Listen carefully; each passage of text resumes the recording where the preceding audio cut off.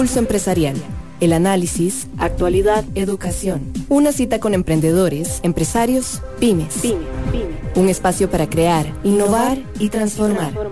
Pulso Empresarial con Nilsen Buján en Amplify Radio 95.5.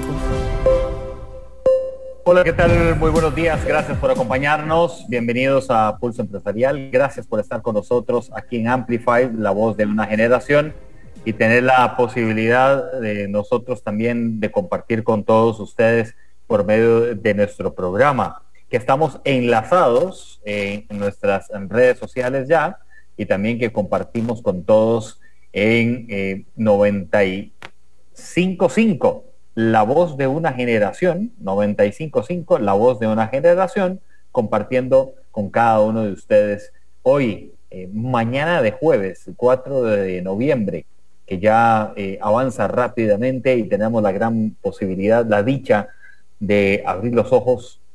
Con solo eso ya estamos más que hechos, ¿verdad? Abrir los ojos, tener esa gran posibilidad y también de respirar un nuevo día, ya es otra gran dicha, ¿verdad? Ya es otro gran avance que podemos tener. Así que, bueno, bienvenidos a todos. Gracias por compartir. Las personas que ya pues nos van a ir siguiendo también en las redes sociales, saludos cordiales, y que ya nos estamos enlazando. Les recuerdo cuáles son nuestras plataformas digitales en donde ustedes pueden encontrar a Pulso Empresarial.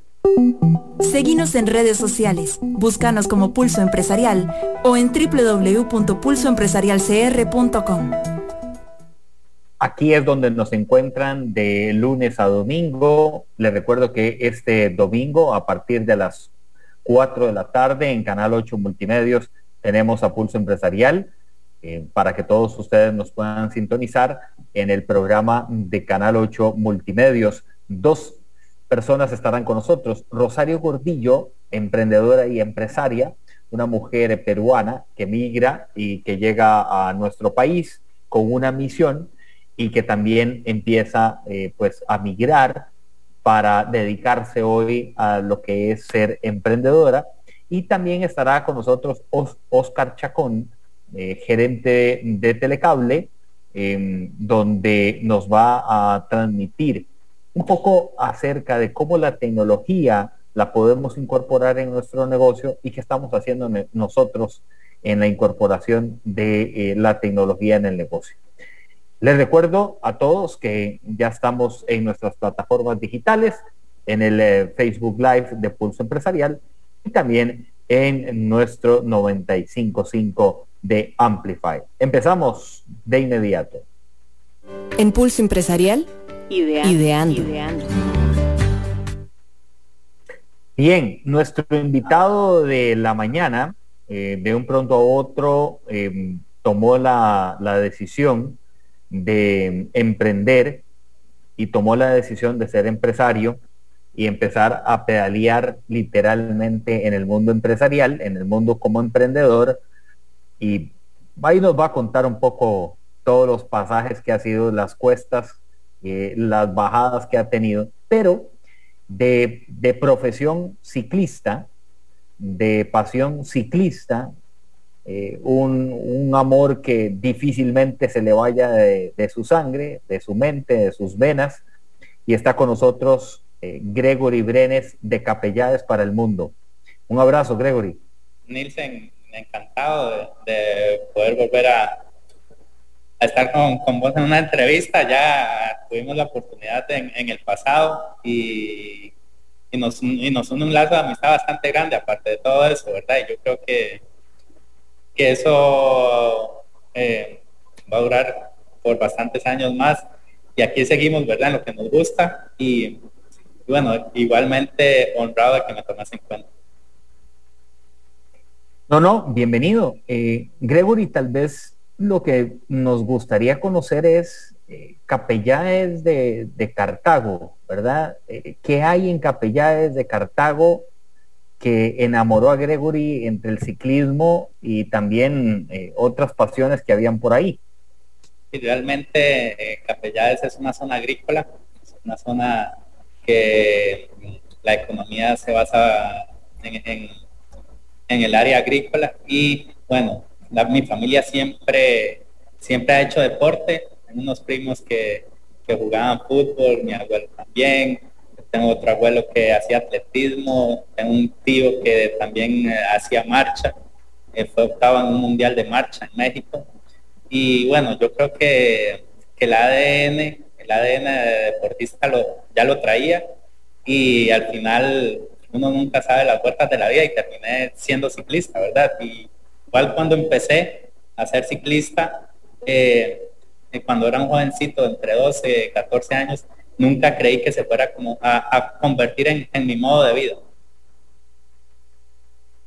Ahora, ¿empezaste a muy corta edad? Sí, yo empecé bien jovencito. Yo a los 12 años, se puede decir que ya estaba como encaminado a lo que eran Juegos Nacionales con el Cantón de Cartago, con un personaje muy conocido en esas épocas que le decimos Cañi, o Giovanni Monge, su nombre. Él realmente fue mi mentor, el que me descubrió y el que me guió en los primeros años de mi niñez, que son los años más importantes, ¿verdad? Donde te vas definiendo primero como persona y después como deportista. Y él tiene una cualidad muy particular, que la mayoría que salimos de esa época, en este momento todos tienen su carrera profesional, y bueno, yo que me fui por el lado del ciclismo, pero es una persona que se preocupaba más que todo por la persona que por el deporte, y eso yo creo que nos hacía diferenciarnos a todos hasta el día de hoy. Gregory, avanzando, digamos, ya los años de escuela, los años después ya que pasan el colegio, ¿cómo hacías para ir compitiendo, pero también ir llevando el estudio? Sí, mi mamá siempre se preocupó, por dicha, mi papá también, porque yo pudiera estudiar bien. Yo estudié en el San Luis Gonzaga, en Cartago. Tenía un horario bastante bueno, entonces podía o entrenar a las madrugadas. Hubo un año que entrenaba a las 3 de la mañana o entrenaba en las tardes, entonces era un horario bastante accesible para yo poder entrenar. Y luego en quinto, nunca se me olvida que me habían operado la nariz porque tenía el tabique torcido, y después viajé a Brasil a correr los Panamericanos. Hice la Vuelta a la Juventud, o sea, pasé como 3 meses sin ir al colegio. Y cuando llegué al colegio y ya había materias en rojo, tuve que guindar la bici porque lógicamente no iba a perder un año por andar en bici. Pero en esas edades, y actualmente, yo creo que es la responsabilidad de los padres, porque se pueden llevar las dos. O sea, mientras usted no esté en un equipo profesional que le pidan viajar en cualquier momento, el estudio es fundamental, porque usted llega a un equipo profesional y mínimo el que menos idiomas habla 3 idiomas. Entonces, imagínese un jovencito que viene de un país como Costa Rica, viaja a Europa, que no es un país de cultura ciclista, y no sabe hablar ni inglés. Entonces, es una responsabilidad de uno como padre al final, porque enseñarle a los hijos que todo se puede. Y realmente usted no es que se entrena 10 horas al día, hay días que usted entrena 2, 3 horas. Entonces hay que aprovechar el tiempo, ¿verdad? Y yo en eso siempre lo tuve presente. Gregory, ¿qué decían tus compañeritos, tus compañeros, ya después, los compañerillos de uno? Más, usted está loco, ¿para qué va a ser ciclista? Realmente en el grupo que yo estaba ahí, éramos todos, manejamos una línea muy parecida, porque yo tuve un compañero, Abelino, que él jugaba en las ligas menores de Cartago y todo, y después siempre al revés. Yo creo que ellos, en lugar de decir eso, sentían como una admiración y un apoyo, porque yo iba a las carreras y ganaba. Entonces, particularmente salía en medios de prensa, y eso llamaba mucho la atención. Y realmente por parte del colegio y el profesor del profesor guía, que se llama Giovanni también, tuve bastante apoyo. Entonces realmente creo que fui uno de los afortunados que pude estudiar tranquilo y pude hacer lo que me gustaba al mismo tiempo, ¿verdad? Avanza el tiempo. Esta mañana compartimos con Gregory Brenes, emprendedor, empresario. ex ciclista profesional. A mí la palabra del ex no me gusta mucho, pero bueno, fue ciclista profesional, esa es la palabra. Uno de los grandes referentes de este país en temas de ciclismo a nivel mundial, y hoy ya con la parte empresarial. Gregory, pica el gusano ya después de que la gente te buscaba y decía, bueno, vamos a ¿cómo se llama? De alguna otra manera a buscar otros rumbos. O sea, me refiero a otros rumbos en el sentido de que voy a buscar el rumbo de poder estar en un equipo más grande, o ese gusanito iba poco a poco, o sea, se iban dando ahí las cositas. No, realmente yo desde que cuando empecé a ver que realmente me rendía un poco la bici y empecé a soñar en grande. Yo quería irme para Europa, quería correr las grandes carreras y todo, y al final yo creo que lo único que me faltó fue correr alguna de las 3 grandes, pero logré casi todo lo que quería, y estuve varios años fuera del país. Casi se puede decir que el único año que estaba un poco más estable ha sido el año pasado, el año de la pandemia. Pero yo prácticamente a los 19 años me fui para Bélgica, sí. Y sí, a los 19, a los 20, no me recuerdo bien. Y estuve, en realidad yo me fui para allá porque Brave iba a preparar las Olimpiadas de Beijing y querían un jovencito en el equipo. Y ese jovencito era yo. Y yo me recuerdo irme para Bélgica, decirle un día antes a mi mamá, mamá, mañana me voy para Bélgica. Y ha sido un pronto a otro, y mi mamá casi le da un infarto. Y así empezó la historia internacionalmente. Y llegué a Bélgica, supuestamente iba por un mes, y entonces en la primera carrera que hice quedé de segundo, y llamé la atención porque ya era un jovencito, y después prácticamente me quedé la temporada completa en Bélgica, un país 100% de tradición ciclista. Mucho, sí, mucho ciclista, además de que tienen una cultura muy compenetrada, ¿verdad? Recordamos al famoso Eddy Merckx, un ciclista muy reconocido belga, que bueno, ha dado muchísimo de qué hablar. Gregory Brenes comparte con nosotros esta mañana aquí en Pulso Empresarial y en Amplify 95.5, la voz de una generación, compartiendo desde Santa Ana.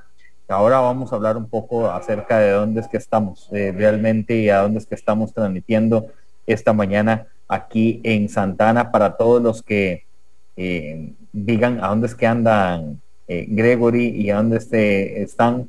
Estamos en la tienda Gullier aquí en Santa Ana, compartiendo con Gregory Brenes. Gregory, bueno, te vas para Bélgica, mundo desconocido, o ¿qué era? Medio loquillo, medio... No, realmente yo sí sabía que era un país de tradición ciclista muy grande, pero nunca había ido a Europa, ¿verdad? Era primera vez, ni siquiera conocía el invierno europeo ni americano, nada. Y me recuerdo que fui como una jaque de esas polo, que como si saliéramos aquí en la mañana, y llegué a París, al aeropuerto de París, llegué 12 horas después porque había un huracán, y yo tenía que agarrar un tren en París y llegar a Bruselas. Y de ahí llegué a Bruselas a medianoche, no me estaba esperando, pero ni nadie, ¿verdad? Y yo más o menos tenía la dirección, yo ya $300 nada más, imagínense, en la bolsa. Y yo llegué a Bruselas, y como pude, porque lo único que sabía decir en francés era le baguette, para no morirme de hambre. Y llegué, y yo leí en un tren que ahí estaba el Dinon, se llama, donde yo vivía, y que ahí ese tren llegaba ahí. Entonces agarré ese tren y llegué al número de apartamento, que por dicho estaba cerca de la parada del tren, a tocar la puerta a medianoche, y ahí me estaban esperando. Imagínense, eso sí fue una aventura total. Sí, pero al final yo creo que es una experiencia que en este momento y me llena bastante, porque ¿quién se anima a hacer eso? Yo creo que no sé si he hablado con mi mamá ni mi papá, yo creo que les infartan si si les cuento todas las tragedias que pasé al principio, ¿verdad? ¿La gente te recibía o...? Sí, de hecho que ahí estaba uno de los masajistas que era el que tenía que esperarme. Entonces de ahí, lógicamente llegué 12 horas después, y seguro se imaginaron que no iba a llegar o no sé, pero bueno, ahí estaba, por dicho. De ahí te montaste en un bus de ciclismo internacional de mucho tiempo, ¿verdad, Gregory? Sí, después de eso, bueno, yo ese mismo año vine y gané la vuelta. Después de que gané la vuelta, me fui para Luxemburgo, a Luxemburgo, un equipo continental. Después me fui para España. Ese año que estuve en España hice el Tour del Avenir, que es como el Tour de Francia sub-23 con la UCI, en Francia, varias copas del mundo. Como a finales de temporada, me iba bastante bien. Y realmente yo ese año que corrí ahí en la UCI tenía un precontrato firmado, que era en ese equipo, en esa época era con Garmin, en ese año. Pero en eso se vino la recesión económica que golpeó a Europa como entre el 2008 al 2011, ¿verdad? Y empezaron a desaparecer un montón de equipos. Y entonces los equipos se fusionaban uno con otro, y entonces todos los neoprofesionales o los nuevos profesionales que íbamos a subir de categoría, y lógicamente nos quedábamos sin equipo, porque habían ciclistas muy buenos en ese momento que no tenían equipo, entonces eran muy baratos de contratar. Entonces eso fue uno de los contras que viví yo en ese momento, pero bueno, al final todo pasa por algo, ¿verdad? En ese momento tal vez es un poco frustrante porque es el sueño que uno tenía de toda la vida. Pero bueno, hasta que uno lo llega a asimilar, uno llega y lo asimila y al final, yo ese año cuando venía para Costa Rica, digo yo, no, y ahora llego, termino mi carrera profesional y termino de hacer bici hasta donde quiera. Y ese mismo año cuando yo regresé de Tour del Avenir, André Mamador me llamó que Eusebio me estaba buscando, Eusebio Insue, que es el director del Movistar, que estaban por abrir un equipo continental en Colombia. Y en noviembre firmé el contrato para irme para Movistar. ¿Que te quedaste cuánto tiempo ahí? Realmente yo tenía, el primer año solo firmé por una temporada, pero el rendimiento mío fue bastante bueno en Colombia. Realmente el ciclismo colombiano yo creo que es el ciclismo más duro del mundo, porque todo el mundo es bueno. Y como me fue tan bien, después firmé por 2 años más. Era el único ciclista que estaba firmado por 2 años más en el equipo. Pero el equipo, por unos problemas internos, el segundo año todo bien, y el tercer año pasó a manos administración colombiana. No era la administración española. Entonces cuando pasó a administración colombiana, yo no quise seguir. Okay. Vamos a hacer una pausa con Gregory Brenes aquí en Pulso Empresarial para venir a hablar de por qué emprender, a dónde se le metió ese gusano de meterse a esta montaña rusa de ser emprendedor y empresario. Hoy, esa nueva faceta. Cristian Argüello, el famoso Gabeto, le mandamos un saludo. Yo no sé si sigue corriendo como antes, pero se me ha entrenado ahí en la sabana. ¡Qué bárbaro! Pasado uno volado. Un gran abrazo a nuestro Cristian Argüello. Hacemos una pausa. Estamos en Pulso Empresarial aquí en Amplify 95.5. Ya volvemos.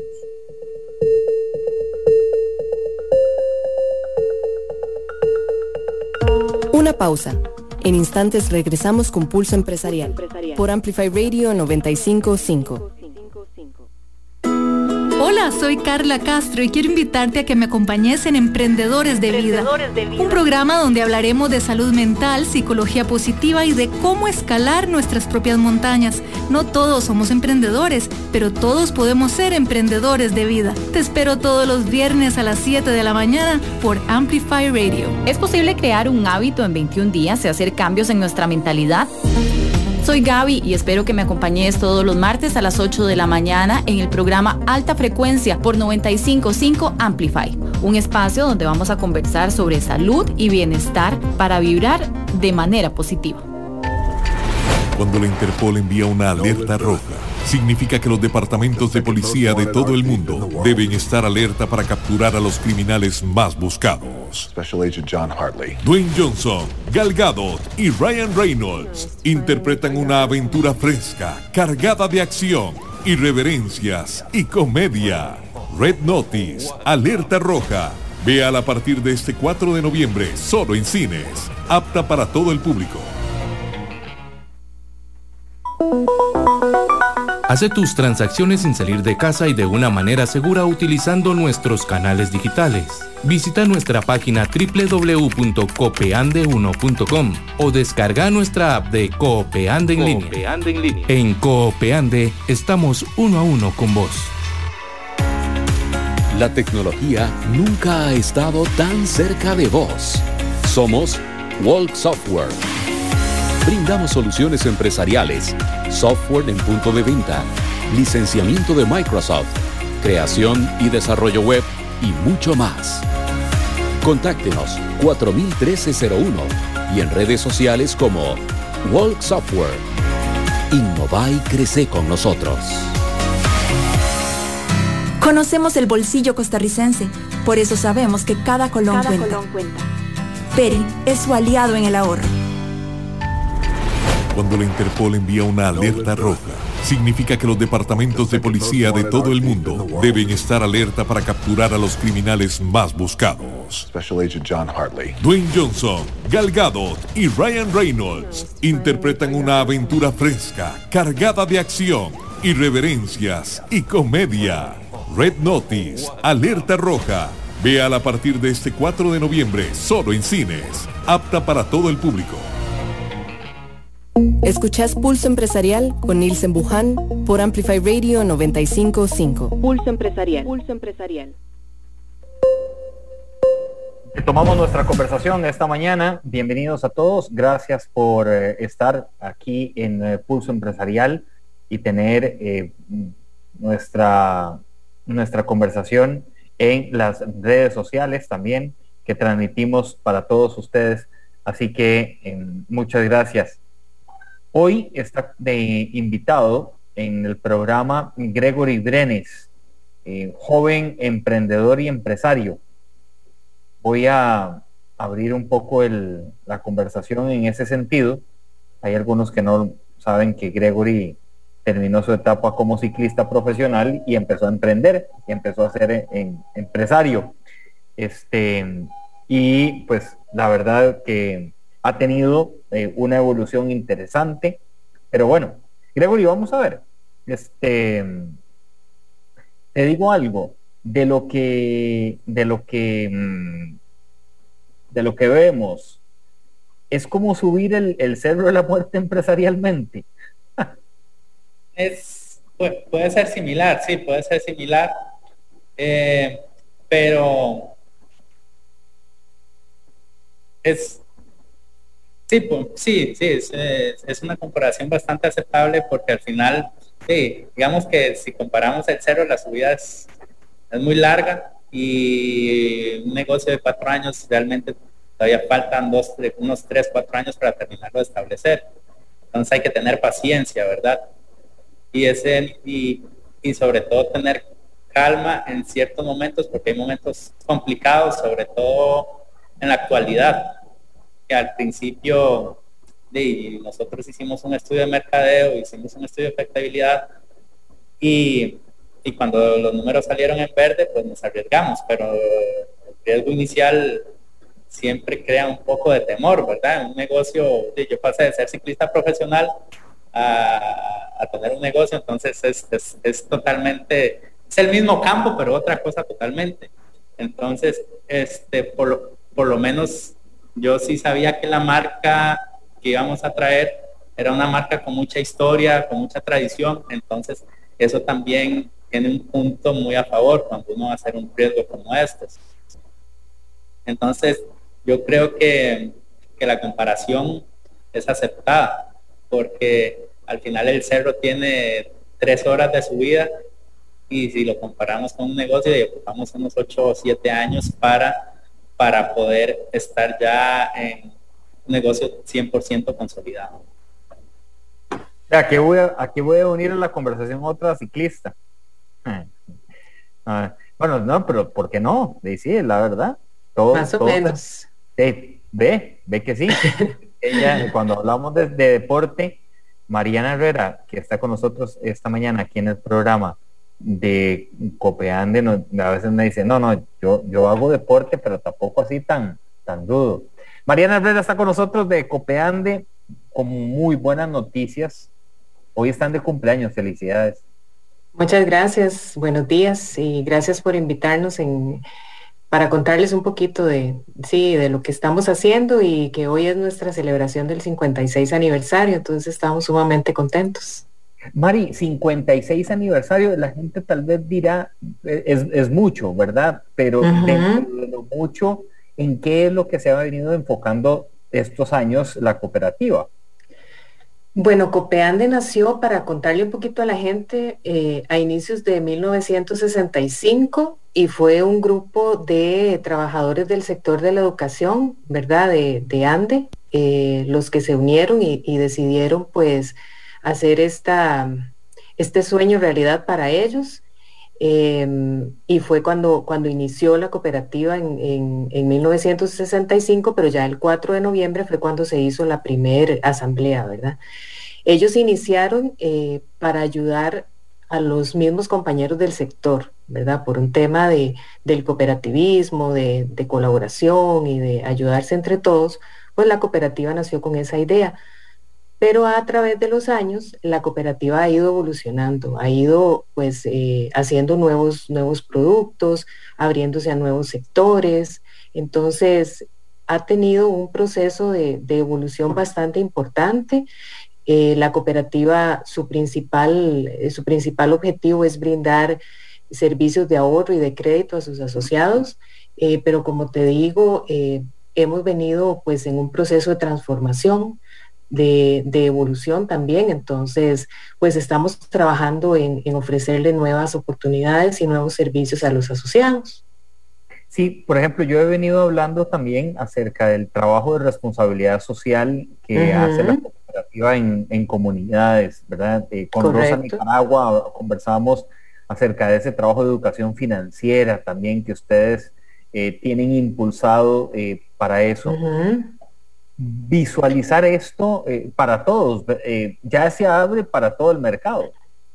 Sí, la cooperativa, como te digo, ha venido incursionando en nuevos sectores. Para el próximo año ya queremos incursionar en el sector de pymes, que es un sector pues bastante importante y que para la cooperativa es muy necesaria porque hay muchas personas que ya han solicitado este tipo de producto. También vamos para aperturarnos más al sector privado, a nuevos nichos.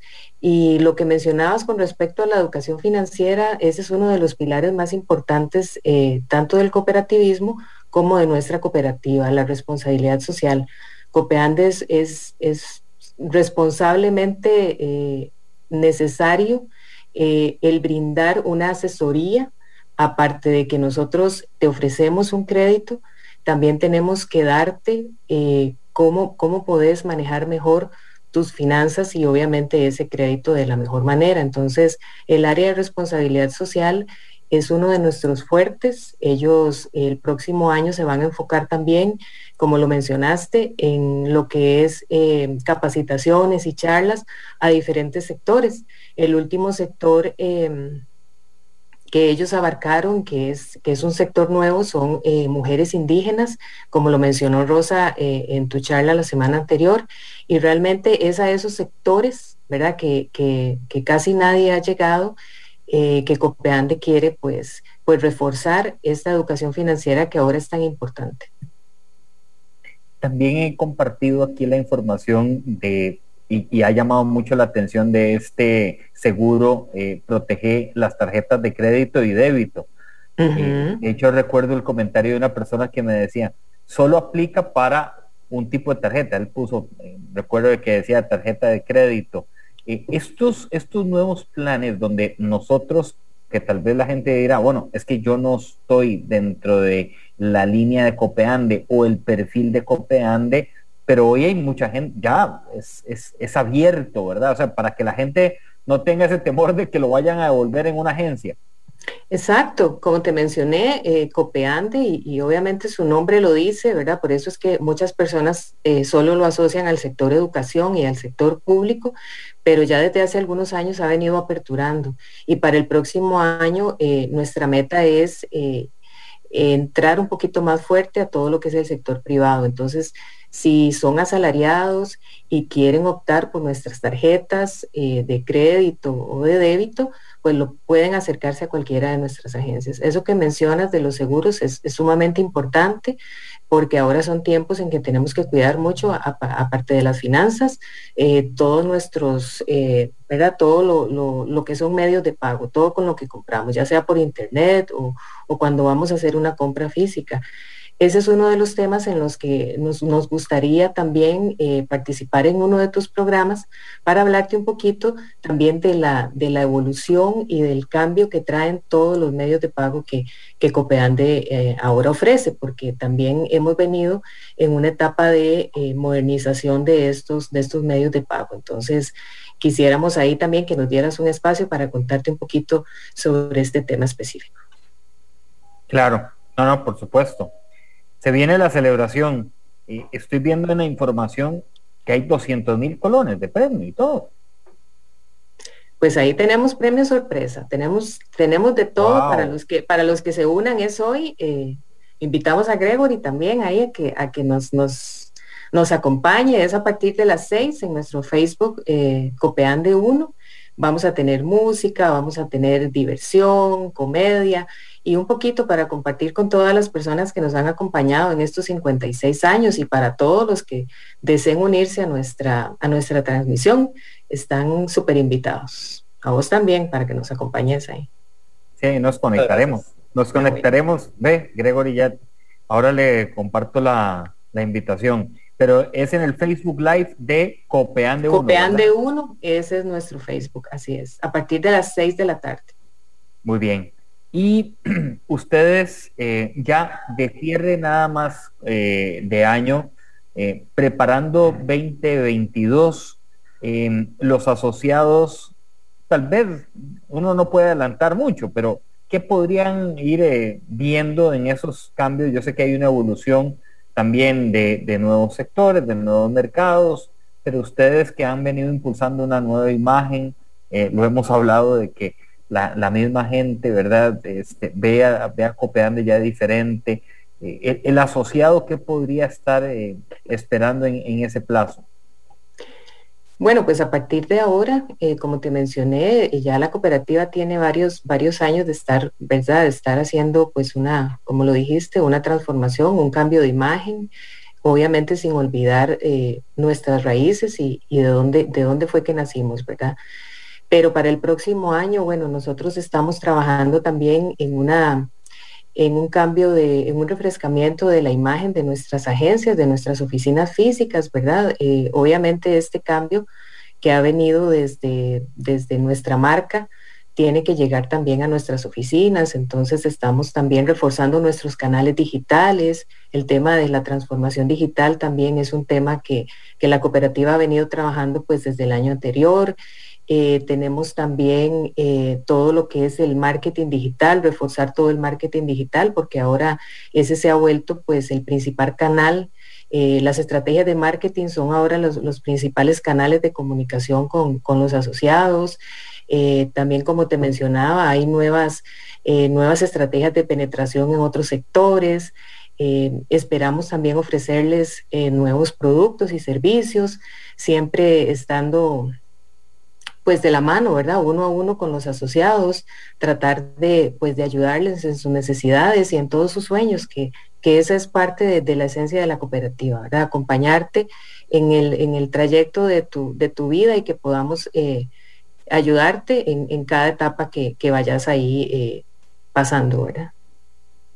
6 de la tarde, la conexión en el Facebook Live. Hoy quedan invitados para que ustedes se sumen a la conexión del Facebook Live de Copeande 1 para la celebración del 56 aniversario de la cooperativa.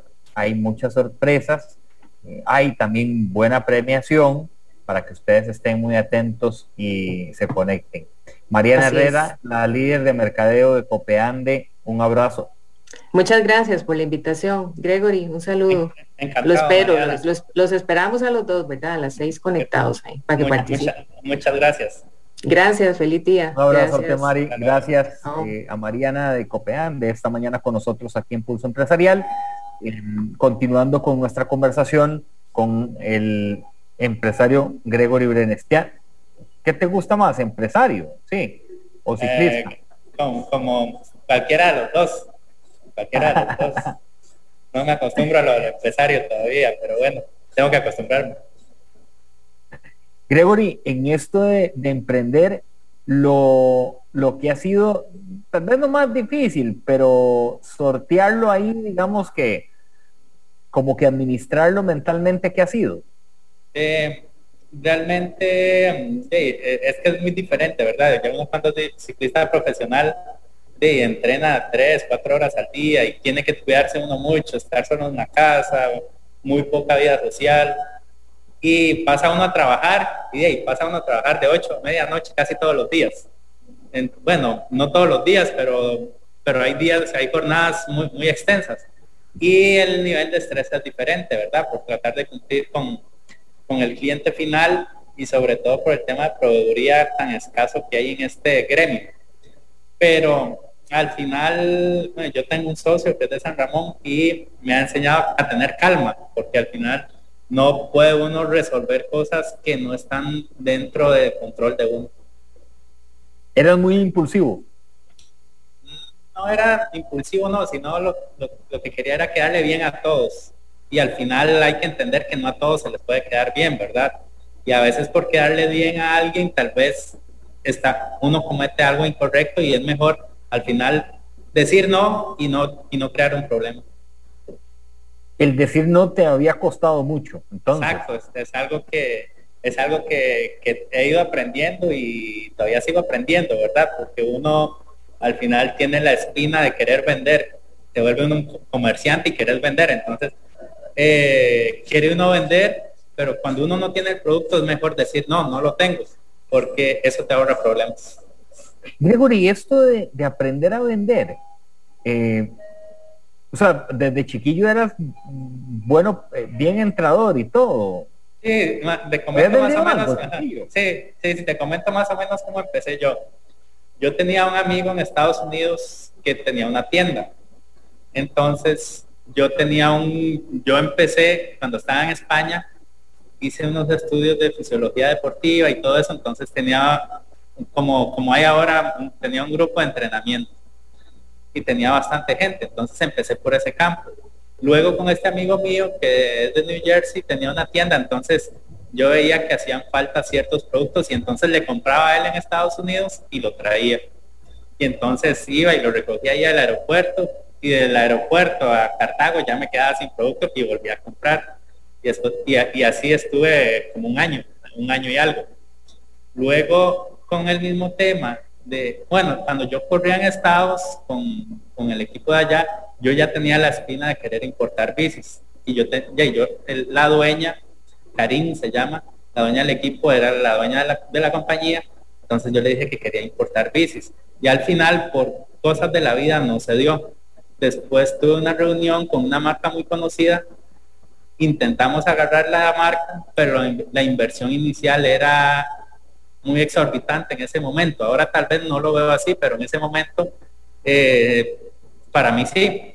Entonces tampoco se pudo. Y al final empecé a correr mountain bike con Dax y me fui para Italia.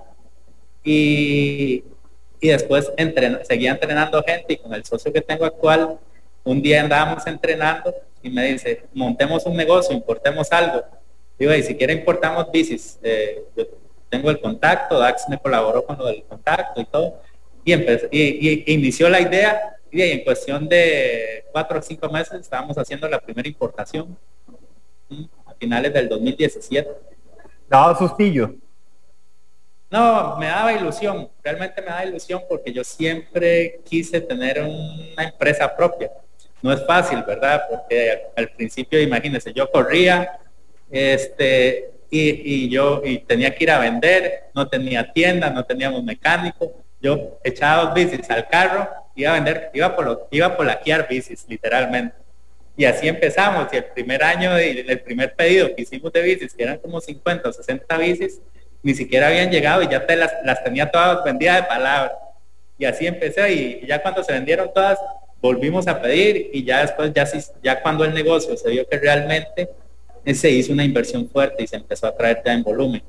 Me gustaría tener más volumen, pero me condiciona. Ahora como está el tema de la proveeduría, no de cuadros para la marca, sino de los repuestos, me condicionaron un poco la compra, entonces es el tema con el que hay que lidiar ahora, pero es un tema bueno y malo, porque todo lo que llega se vende, pero querés tener más para vender más, lógicamente, pero hay que tener un poco de paciencia y vender lo que se tiene. Gregory, vamos a ver, hoy cuando estás presto para salir de la casa y te estás vistiendo de empresario, te pica por ponerte el vestido de ciclista. Vieras que me preguntan mucho eso, y yo creo que yo mi etapa de ciclista profesional ya la cumplí. Yo corrí en Europa, corrí todas las carreras que quise, solo me faltó las 3 que ya dije que por cosas de la vida no los pude hacer, pero no me arrepiento.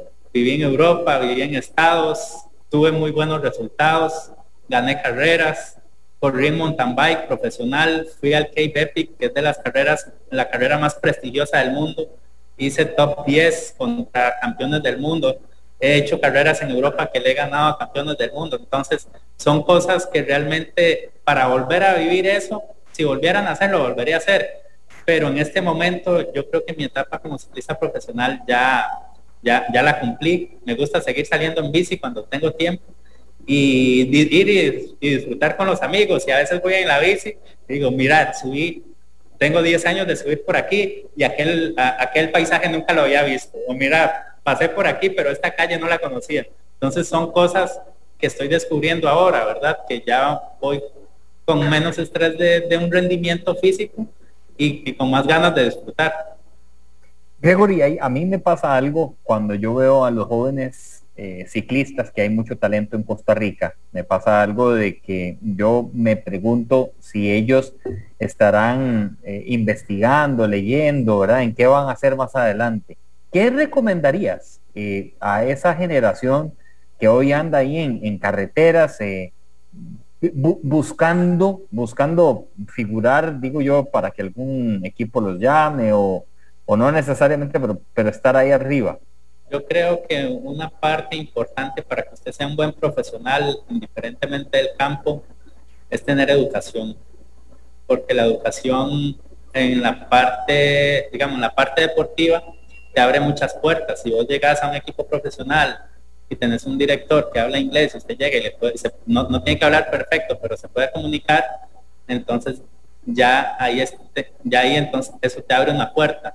Y lo principal es tener una educación y una cultura, porque cuando uno se va de Costa Rica los que hemos tenido la bendición de salir, eso te abre la visión o te expande la mente, porque uno realmente cree que nosotros somos una potencia, y realmente cuando uno sale vemos todos los déficits, tanto en el área deportiva, que nos falta un montón de años para poder llegar a compararnos con cualquier país de Europa, como en el área cultural, ¿verdad?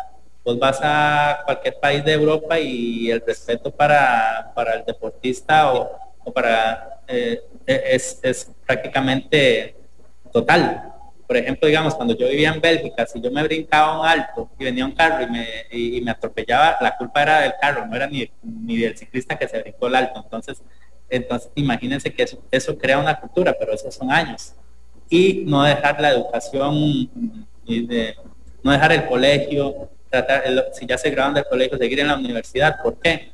Porque uno tiene que tener un poquito de suerte en todo, pero si usted está preparado y no salió ciclista profesional, entonces tiene su carrera, y si no tiene su carrera y decidió emprender y le fue bien, pues bien, pero al final uno tiene mucho tiempo como ciclista, y usted a un muchachito entre los 14 a los 20 años usted no sabe si va a ser profesional, si va a poder vivir del ciclismo, si realmente usted va a llegar a, porque usted puede ganar, no sé, pongamos 500,000 colones, 600,000 colones, pero en la actualidad, si usted es soltero y no tiene que tener gastos de nada, no pasa nada, pero realmente en la actualidad con eso no vive nadie, ¿verdad? Entonces, eso es lo que tiene que ir pensando uno a futuro, y no solo porque uno como ciclista profesional, y solo los grandes de los grandes campeones no van a tener que seguir trabajando, eso hay que tenerlo uno claro, pero por lo menos tener una segunda opción, porque yo siempre pensé que cuando yo me retirara, no era retirarme y ahora sí, ahora qué hago. Eso, yo quería retirarme dignamente y decir, bueno, me retiré y vivo tranquilo. Me toca trabajar un montón, pero vivo tranquilo y soy feliz con lo que hago. Gregory, estamos con Gregory Brenes aquí en Pulso Empresarial, empresario y emprendedor. Gregory, hoy hay una tienda de ciclismo, de la venta de bicicletas, y hacia dónde miran ustedes. Y hay otra en San Ramón también. Sí, nosotros tenemos 2 tiendas, tenemos una en Santa Ana, tenemos la de San Ramón, que la tenemos en remodelación en este momento, y queremos expandirnos un poco más, seguramente, bueno, lógicamente este año ya no va a ser, estamos pensando abarcar un poco lo que es Guanacaste, que es un área que todavía no hemos atacado, realmente así no hemos atacado más que todo por el tema de proveeduría, ¿verdad? Porque tener una tienda en condiciones lleva un inventario bastante grande, ¿verdad? No puedes abrir una tienda y tener 2 bicis. Igual estamos viendo la zona de San Carlos también, estamos viendo la zona de Curridabat o Calle Vieja, pero lógicamente no vamos a hacer las 3 tiendas al mismo tiempo, ¿verdad? Se puede todo, como me decía una amiga, pero no se puede todo al mismo tiempo. Entonces vamos a ver dónde es más factible o dónde es mejor abrir primero. Pero creo que mucha gente por ejemplo, de Tres Ríos y esa zona, venir hasta cruzar todo San José es complicado para llegar a Santa Ana y aún así viene. Entonces tenemos que mejorar el servicio, que eso al final es lo que cuenta en cualquier negocio, ¿verdad? Un mejor servicio. Sí, que es parte, digamos, de lo que también uno, ¿verdad? Anda descubriendo o anda buscando dentro del todo, ¿verdad? Un mejor servicio, una mejor oportunidad. ¿El servicio es clave, Gregory? Sí, el servicio es todo en un negocio, ¿verdad? El servicio es todo. Uno como emprendedor, o yo lo he llegado a comprender así, también, como te decía ahora, a veces uno trata o yo soy muy, muy detallista por querer quedar bien con todos, pero a veces no se puede. Entonces, y ahí hay clientes de clientes, entonces por más que chines a un cliente, a veces no le quedas bien, entonces hay que entender eso, ¿verdad? Yo he tenido que aprender a entender eso porque realmente hay gente que realmente es complicada de llevarla hasta el final y hay gente que no, y hay técnicas que puedes llegar a sacar en ciertos momentos, pero bueno, para mí en esto todo es un aprendizaje, y yo por suerte tengo un socio que tiene muchos años ya de tener negocios, está bastante joven como yo, pero él tiene más trayectoria, entonces me apoyo mucho en él y eso me ha ahorrado muchos problemas. Ahora, ¿cómo llevar esto entre socios y hacer una buena mancuerna? Por ejemplo, en el lado mío, bueno, nosotros al inicio éramos 3 y le compramos a uno que no tenía la misma visión de negocio que nosotros. Entonces se tuvo que hacer una inversión y le compramos y quedamos los Herbert, se llama Herbert y yo, que tenemos una visión de negocio muy similar, queremos expandirnos, queremos crecer. Entonces, y al final yo soy el que estoy aprendiendo, porque yo tengo 4 años, él tiene 20 años de tener negocios, entonces imagínense todos los problemas que yo me puedo ahorrar preguntando. Entonces, al final eso es lo que yo hago, y él tiene la paciencia de enseñarme también, ¿verdad? Gregory, la gente a veces también puede decir, se aprende, se va dando golpe a golpe, que eso estamos en el mismo barco, ¿verdad? Todos vamos aprendiendo golpe a golpe. De las cosas que te han ocurrido que no estaban presupuestadas, ¿qué es lo que más te ha llamado la atención y más has aprendido? El tema, como cualquier negocio, ¿verdad? El tema de los créditos es un tema terrible. A veces llega fulanito ahí, llega, no sé, un Ford F-150, por poner, y llegan a pedirle crédito a uno. Entonces uno empieza a pensar, sí, ¿cómo alguien así, de esa capacidad económica, llega a pedirle crédito? Y lo peor es que después hay que ir a cobrarles porque son los que quedan debiendo. Entonces, eso es lo que más hemos aprendido. Y igual hay cierta gente que igual califica, no quiere decir que no los demos, pero ahora somos más minuciosos, no es como al principio que necesitamos conocer la marca y tal vez, pero ahora no, ahora hay que hacer uno un poco más riguroso en esos temas, porque al final, digamos, yo mando a pedir 100 bicis, por poner un número, a fábrica, y ellos no me dicen, no, páguemelas ahí cuando quieran, es pida y pague, y si no, no mandan producto. Entonces es un tema que me ha tocado aprender, y bueno, ya Herbert me lo había dicho, pero igual, o sea, un negocio que no da crédito, o sea, que hay que saberlo llevar también, tener un cierto porcentaje de crédito, y cuando se llega ahí, empezar a cobrar para volver, porque hay que empezar a darle vuelta a la plata, ¿verdad?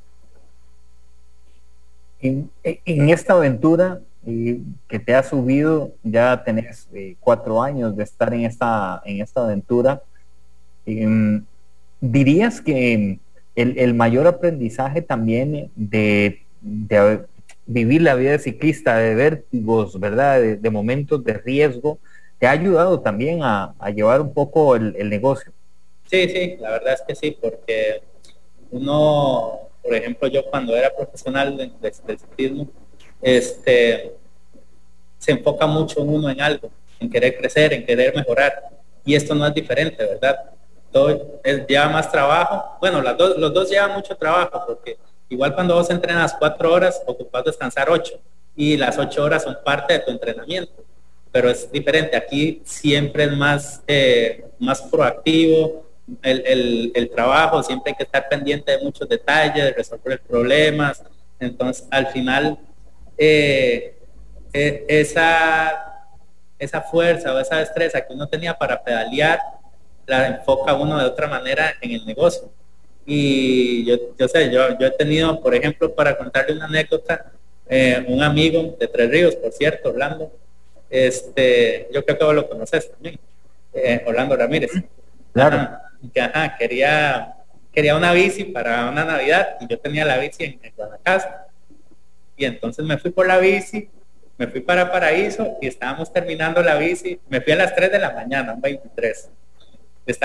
Me fui para Paraíso, que ahí era donde tenía el mecánico, y terminamos de ensamblar la bici como a las 11 de la noche, y se la fui a entregar el 24 como a las 8 de la mañana, y fui a andar en bici con él. Entonces son cosas que la gente a veces no se da cuenta, pero uno las hace, y estaba empezando ahí, entonces uno las hace y las hace con gusto, y esas cosas y ese servicio es lo que al final le da la diferencia a uno. Gregory, para ir terminando, bueno, ya hoy me estás diciendo que te montas a la bici, pero es más placentero, ¿verdad? Ya es otra cosa, ya no es tan competitivo como antes, ¿verdad? De hecho, que hace 15 días fui a hacer 100 kilómetros allá en Herradura, y tenía, no sé, como 3 años de que no hacía 100, hasta miedo llevaba. ¿Y los completó? Sí, claro. No, bueno. Gallo viejo con el ala mata. Gregory, para ese joven ciclista que se monta en la bicicleta, ¿qué le podríamos aconsejar? Hay que soñar en grande. Si usted quiere ganar una etapa de la Vuelta a Costa Rica, eso va a ser, y hasta ahí llegó. Ya no tiene ninguna meta. Yo creo que cuando uno está iniciando la juventud, o digamos en la edad de entre 14 a 18, y hay que soñar en grande, en querer irse a Europa. Si usted corre mountain bike, querer ser el campeón del mundo. Yo siempre soñé con ser el campeón del mundo, fui a varios mundiales y no pude, pero ese era uno de mis sueños. Mis sueños tampoco era ir a las Olimpiadas, era ser campeón del mundo. Y lo intenté por varios medios, fui como a 3 o 4 mundiales. Lo único que yo creo que me faltó era una buena preparación, no tal vez para ser campeón, o nunca voy a saber, pero tal vez para estar más adelante, ¿verdad? Y no dejar la parte de la educación de lado.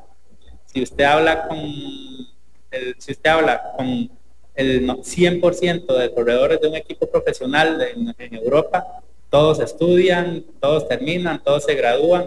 Son pocos, hablemos los grandes campeones, no sé, como Contador o Valverde, son pocos los que ya se retiran y tienen la vida resuelta.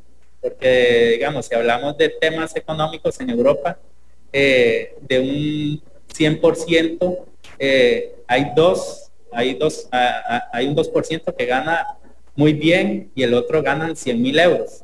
Y los 100,000 euros menos el 40% que le quiten a uno y no queda nada, ¿verdad? Entonces, al final, todo se puede llevar. Entonces, hay que prepararse porque el ciclismo profesional a mí me encantó, fue mi pasión, me encantaba ganar, pero hay un después de, y cuando uno tiene 40, 50 años, realmente uno está empezando a vivir y quiere una vida en paz, tranquila, y recordar todo lo que hizo uno y decir, puña, qué bonito, hice todo esto, hice todo aquello, y ahora estoy viviendo tranquilo. No se ocupan millones para vivir, pero por lo menos vivir dignamente, ¿verdad?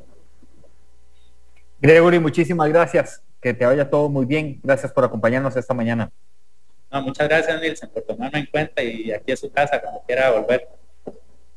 Gracias a todos ustedes. Nos encontramos mañana a las 11 en punto aquí en Amplify 95.5, la voz de una generación y Impulso Empresarial con Nilsen Buján. Feliz día para todos, pura vida. Chao.